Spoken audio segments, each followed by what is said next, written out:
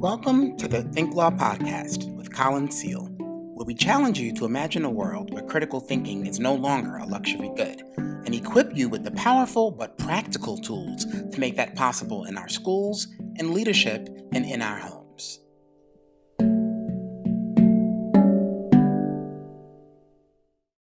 Hi, everyone, and welcome to another episode of the Think Law Podcast. I'm Colin Seal, and I can tell you that as I'm recording this, I am still over the moon excited at what might be one of the biggest constitutional developments in years, maybe in 10 years. What I'm talking about is the Supreme Court's recent decision to extend workplace protections against discrimination based on gender orientation, sexual orientation, transgender status. This was huge. But the topic of today's podcast episode might not seem obviously connected to that, although it definitely is. And the question that we're exploring today is, how do we speak their language? How do we speak their language, with their in quotations, as in, I'm not really getting into foreign language. I'm not a language expert. I speak English. I speak Brooklyn. I speak Bajan. Those of you that don't know what Bajan is, it is Barbados. It's where my family is from, and I spent a whole lifetime listening to Caribbean folks talk the way Caribbean folks do. So I'm trilingual in the different ways that I approach the English language. But when I talk about speaking their language, I'm talking about something very different. And looking at this case in particular could give us some insight into what I'm talking about. So here we have a decision that is shockingly decided by a 6-3 margin. So anyone that will look at the issue of rights for homosexual people in this country, rights for transgender people in this country, would probably, if you had to score that around political cards, would call that a progressive liberal issue. And here we have a court that is pretty staunchly conservative in terms of its majority makeup, especially since the appointments that have been made in the last few years. So when we start thinking about what that means, it means that the language that's persuasive is strict interpretation of the Constitution. That's what conservative jurisprudence is all about. That's what conservative judges are known for, having a conservative take based off of what the plain language of the statute means. So I think about this, and I think about the idea that on the side of the plaintiffs, right, the people who were suing because in one of the cases, an employee had joined a gay softball league and had gotten terminated because of that. A transgendered employee had went through a gender transition while employed and had got fired for that. Another employee had revealed to someone that he was gay and got fired for that. So, like, the plaintiff side could have stuck with its own language around, like, hey, like, it's wrong to discriminate based off of gender identity, based off of sexual orientation, even though in federal law there's no precedent for that, there's no law for that. The plain language of the Title VII statute in the Civil Rights Act that protects against workplace discrimination extends that protection to discrimination based off of race, national orientation, and sex, to name a few. But instead, they decided to use their language. Their, in terms of how do I persuade at least one or two of the more conservative judges on his court? I need to use their language. I need to look at the plain language. I need to make it clear that there's no way that you can discriminate against folks for their gender identity or for their sexual orientation without discriminating based on sex. And it was so interesting to see Neil Gorsuch actually sit and like go through the analysis of going through, like, hey, so logically, if you tell me that, like, I'm going to penalize one of my male employees because he's attracted to another male, like, you can't do that. You can't get to that point without starting with sex. So They spoke their language. And I stepped back and I've been thinking about this. Like, what is the power of speaking their language? I realize this as a parent of a 4-year old and a 7-year old. And there might be outcomes that I'm looking for. But I recognize if I don't say these outcomes in language that they can process and understand, it doesn't really make sense to them. I need to be crystal clear about what I'm saying. I need to do it in a language that's going to connect and resonate with where they're at. And sometimes the language changes are subtle but powerful. I remember when my daughter was preparing for a Christmas concert where she was going to be playing piano at the mall. And I remember telling her, like, hey, Rose, you got to practice. Rose, hey, let's practice. Let's practice Silent Night. Come on, let's practice it. And she didn't want to practice. Like, practice wasn't going. I don't need to practice. I have my lesson. I don't want to practice. And it became this thing around, like, I'm telling her to do something. And it's like we're speaking different languages. And I thought about it. What's her language? How can I translate this into her language? And I remember thinking, Rose, you know, there's about 30, 40 people that are going to be playing in this concert at the mall. How do you want to do? Like, do you want to, like, be like one of the best or maybe the best? Of course, I like being the best. I'm like, okay. What do you think it would look like if you were the best? Like, if you were the best, like, what would that sound like? What would that look like? I mean, well, like, everyone else is probably going to be playing from their book. If I could play it by memory, by heart, I've got this. Or if I do it with no mistakes, and I'm like, okay, so like for you, forget about everyone else, but for you, you're telling me your standard is no mistakes and by heart. All right, so like, let's see if we can do this with no mistakes. Let's see if we can do it by memory. In fact, let's see if we can style it up a little bit, because I think I might be able to give you some tips to make it sound even cooler. We weren't practicing anymore. Now we were trying to execute a flawless performance. Now we were trying to wow the crowd.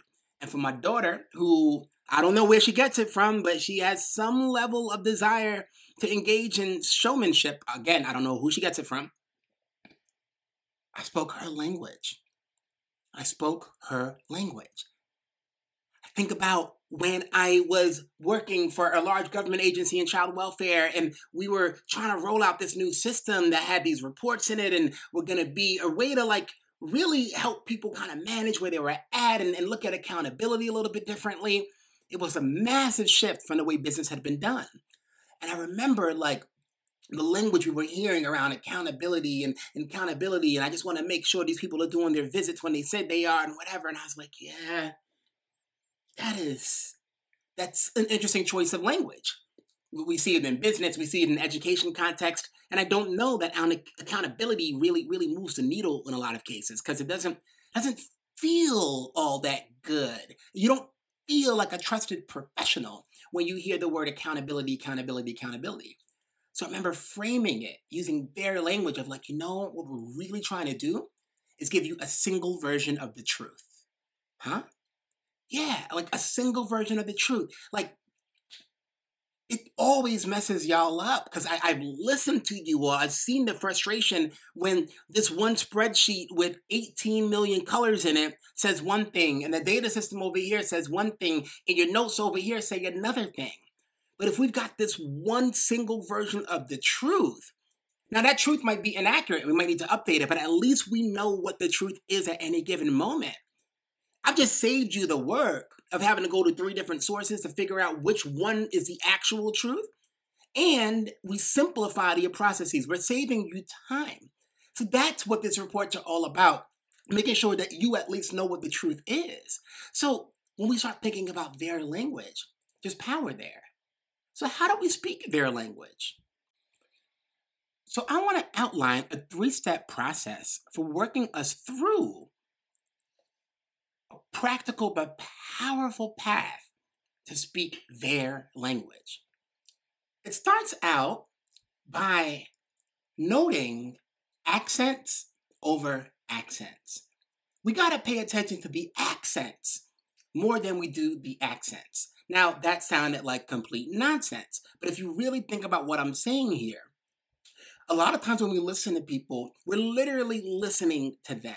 We're hearing like how they speak. One might call that their accent, right? Like I might have this little New York accent. I might talk quickly. I might kind of throw out all these phrases in rapid fire speed. But like you're listening to my accent, you're hearing my voice, but you might not necessarily be listening to my points of emphasis. Okay, so as a pianist, as a musician, I think about accents. Like, what are the notes that I seem to be playing louder? What are the things that I seem to hold for a longer period of time? Where are my accents? And when you start listening to someone, they show you who they are. They show you what they care about. I remember when I first started this idea around think law and I wanted to like spark a critical thinking revolution, but it turned out that like nobody was Googling how to teach critical thinking to all kids. What they were Googling was the school to prison pipeline. That was their accent. What they were Googling was like closing the achievement gap, right? You've got this school where for decades you've got underperformance for our black and brown kids that are living in poverty. Like that's their accent. Almost every couple of sentences throughout the day, you're hearing that being prioritized and spoken. So I want to listen to the accents over the accents.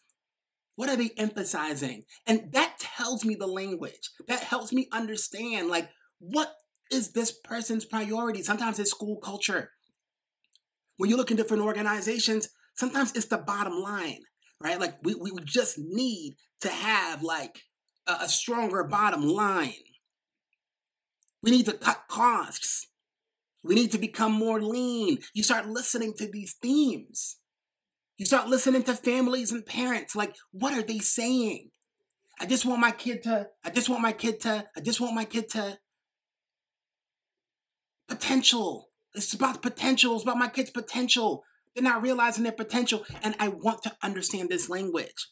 I want to know the accents over the accents. Once I know that, once I've identified those points of emphasis, the second step of learning how to speak in their language is acknowledging the divide, acknowledging what is getting lost in translation, understanding that you have a different space because people are different. So naturally, you're going to have different points of emphasis.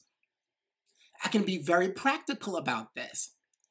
The story I told about my daughter, okay? Like, I really wanted her to practice as a point of like, hey, like I grew up playing the piano and you just practice for X amount of hours a day, a week, so that you're ready for this performance. But like for her, practice sounded like torture.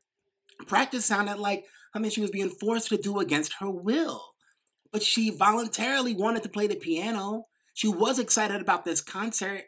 So I realized there was a divide between her excitement for the concert and what I knew was needed to help her be prepared to do very well in this concert. Acknowledging that divide matters.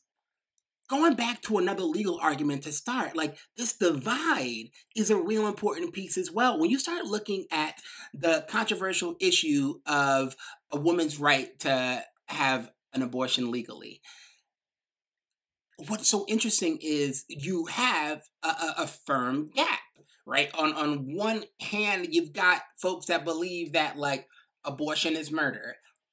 On another hand, you've got folks that believe that like, you know, this is a woman's choice. It's her body, it's her choice. So you've got a divide. You've got a massive divide. Step three is where it gets funky. Step three is where the critical thinking is heightened. Step three is where you got to get to work on the work. This is bridging the divide. So you've already thought about accents over accents, right? Like, what are the points of emphasis more than just listening, right? Like, where is this person really prioritizing? You're thinking about acknowledging that divide, pointing out that gap, pointing out, like, why are you hearing this as like a torturous process when I'm hearing it as what you need to be ready for this concert? And now we get to work on bridging the divide. Bridging the divide is not easy. It's not easy. But I want to go to kind of how this works. So if I am thinking about this from a level of that example around abortions, like how do I get to a point where I can say that like there's some sort of legal basis for this. It's not explicitly in the Constitution. And here's what I think was so powerful about this decision, regardless of how you lean politically, regardless of your views on abortion. How did they get there? Well, they looked at the idea from the post-Revolutionary War. One of the acts that are enshrined in our Bill of Rights is that like you can't quarter soldiers. Like the soldiers can't come and like come up in our houses, right? So they can't do that. And on top of that, we can't have like the government, the police, like coming in our homes without like a warrant. Like we've got this space, and they've basically put this together and called it a penumbra. This idea that like when you put these things together as a collective, we've got a right to privacy. We have a constitutional right to privacy, and the government interfering on that right through something like abortions in this case, it's infringing on that right to privacy that comes from these things that were enshrined in our Bill of Rights. So we think about that and we're like, the legal jumps it take, the logical leaps that it takes to move from quartering soldiers in someone's home, which was a very common practice pre-Revolutionary War, to get to a woman's body. That's an enormous logical climb, but they did the work to connect the dots. So what does that work look like for you? How do you connect the dots when it comes to bridging that gap? Maybe if you're managing an organization with a lot of employees in the middle of a global pandemic, instead of calling it mass furloughs and pay reductions, maybe we call it shared sacrifice. Maybe it's what we all need to do to make sure that we can all stay employed and all keep this organization moving. In education, I'm a huge fan of reframing the conversation around achievement gaps. And sometimes people think it's enough to call, well, it's not really achievement gaps, it's opportunity gaps. I say, forget that language altogether. What if instead of opportunity gaps and instead of achievement gaps and closing these different gaps, we talked about what it would look like to shatter achievement ceilings? Say more. Shattering achievement ceilings. Now we're not placing some arbitrary limit. We're talking about going through. We're talking about our kids who we're typically trying to prepare for some minimal level that we know is not enough. We live in an unjust world where, unfortunately, a lot of our poorest students of color in our schools got to work twice as hard to get half as far. That's the reality we're in. It's a messed up reality, but it's still real. So, with that said, what do? Okay, I use different language. I bridged it. So, as you think about the space that we're in, where the power of language can be so visceral, right? Like when we get to a point where we can say, like, Black Lives Matter, and for some people, it's hard to not respond, well, all lives matter. If we think about that, and we think about, like, their accent, like, what are they really saying? What are they really emphasizing? They're emphasizing this idea that, like, I don't really like that you're singling out, like, Black lives for mattering. And if I know that that's what they're saying, their accent is saying, I can acknowledge that there's a gap. Because in my mind, I'm saying Black Lives Matter. In their mind, they're saying that, like, well, Black Lives Matter, but these other lives matter too. But I want to bridge the divide. I want to bridge the divide. I want to help this person understand that right now, you're saying that all lives matter. But if you look at the Black category of that all, is that really true? Is that really true? If I start digging into it, like, is it actually true that every single person has that level of value? Are we really doing that? If I start saying, whoa, Black on Black crime, like, what are they trying to accent here? They're trying to accent this idea that, like, well, it can't just all be about racism. Well, there's other explanations, there's other things going on. Like, yeah, I get it. And in my mind, I can acknowledge the divide. I can acknowledge that somehow this person hasn't gotten the memo that, like, white on white crime is at a similar percentage of black on black crime because of segregation, because of the fact that, like, that's the way our world works. Most crimes are committed against people of that same race when it comes to those violent crimes. So bridging that divide, we've got to do this work. It's not just about the success of your business. It's not just about raising a child effectively. It's not just about the success of our education system. Our society needs us to learn how to speak their language. Thank you for listening to the Think Law Podcast. Please subscribe to the podcast by clicking on the subscribe option on whatever platform you're listening to. Thank you for helping us create a world where critical thinking is no longer a luxury good. To get the latest and greatest updates about our work, please join our mailing list by texting Think Law to 66866. Thank you for checking out the Think Law Podcast. But did you know you can dig even deeper? My first book, Thinking Like a Lawyer, a framework to teach critical thinking to all students, is now available on Amazon or many of your favorite book websites. So please check it out and be a part of our critical thinking revolution. Thank you so much for listening to the Think Law Podcast.